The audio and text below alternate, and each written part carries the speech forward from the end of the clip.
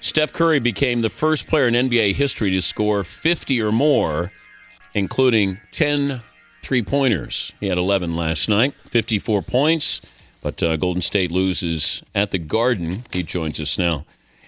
First of all, congratulations, but I guess it's got to be a little bit awkward to have a game like that in a loss. It is. Obviously, with the fourth quarter, it was neck and neck trying down the stretch, and we couldn't make enough plays in the last 3 minutes to get it done. Some of the guys had some pretty good games too, but it was a pretty special night. Something I'll remember. Hopefully, next time it happens, we get the win.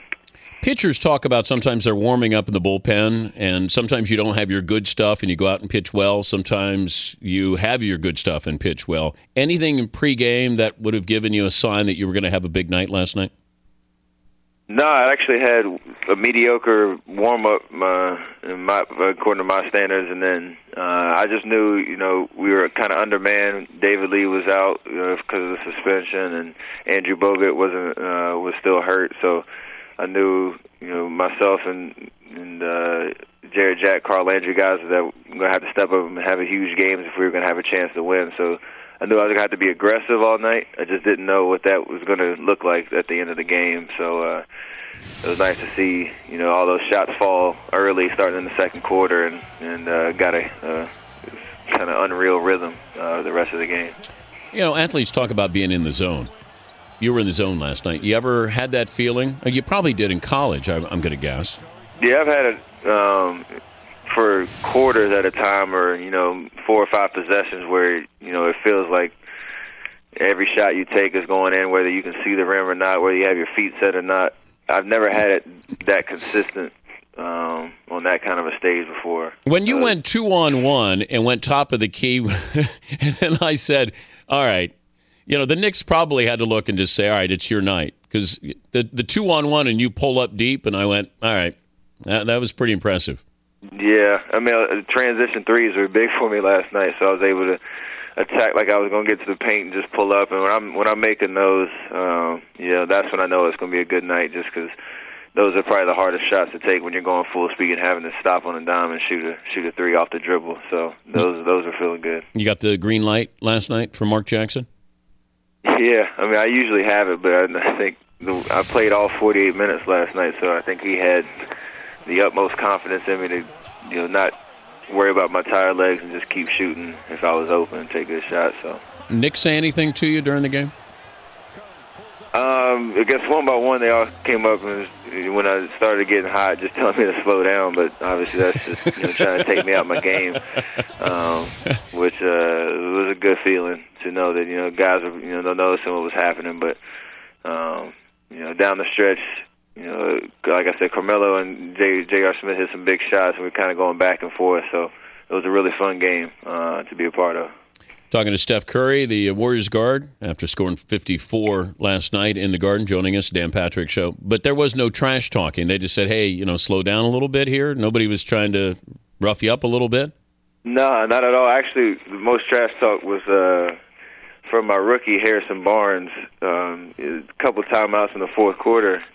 I think he knows basketball history pretty well, and he remembered Kobe scoring 61. He kept yelling out 61, 61 every time out, trying to get me all riled up to try to go for that record. But that was the most trash. I guess you could call that trash talk. That was the most I got from my teammate.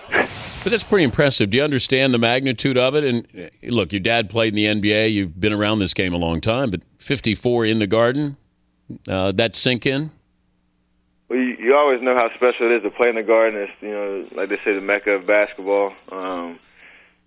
It's still kind of bittersweet, like I said, just because you didn't get the win. But the more I hear people talk about it, it is kind of sinking in exactly when you put myself in a category with LeBron, Michael Jordan, Kobe Bryant. That's always a good thing to remember. So, like I said, next time we'll get the win and hopefully have another game like that. But it is pretty special to realize, I had that performance at Madison Square Garden and I can remember forever. But let me, okay, you can have 54 in a loss at the Garden, or you can get 10, including the game winner at another another site, in Charlotte. You can beat Charlotte on a game winner and you score 10, or you get 54 in the Garden in a lost regular season game. What would you do? In Charlotte, that's definitely taking the cake, because I know I'd have, what they see, 18,000. I'd have probably 10,000 Davidson fans and okay. Fans. Phoenix Suns. And also, I haven't hit a game winner yet in my career, so that my first one would probably be special. Wow. So that would be. I haven't hit one in the NBA, so that would be. I'd take that one for sure. And any surprise text messages last night? That's a good question. I have like 95 unread text messages, so I'll have to get back to you. It was a late game on ESPN, so got out about midnight, 11:30, something like that. Haven't had a chance to reply yet. So. And here you were, the night before, and you're wrestling Roy Hibbert. I mean, who knew that you would come out of that?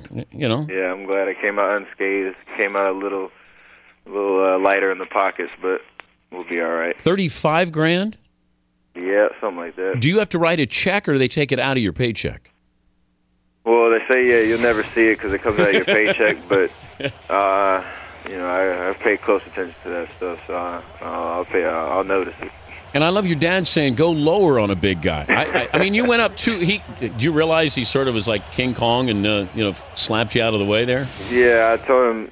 My teammates were they told me I got a gold star, A for effort. And I knew when I fell down the first time, I just kept getting up and trying to not back down. That was the only thing I had going for me. I think that David Lee should pay your fine. Well, he has his own problems to worry about with the suspension, so I won't put that on it. Well, congrats, big game. What do you do for an encore?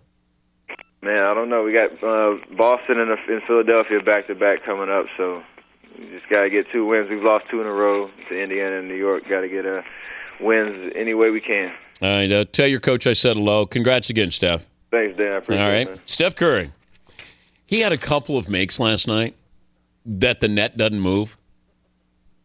Did not move. And I went, oh, my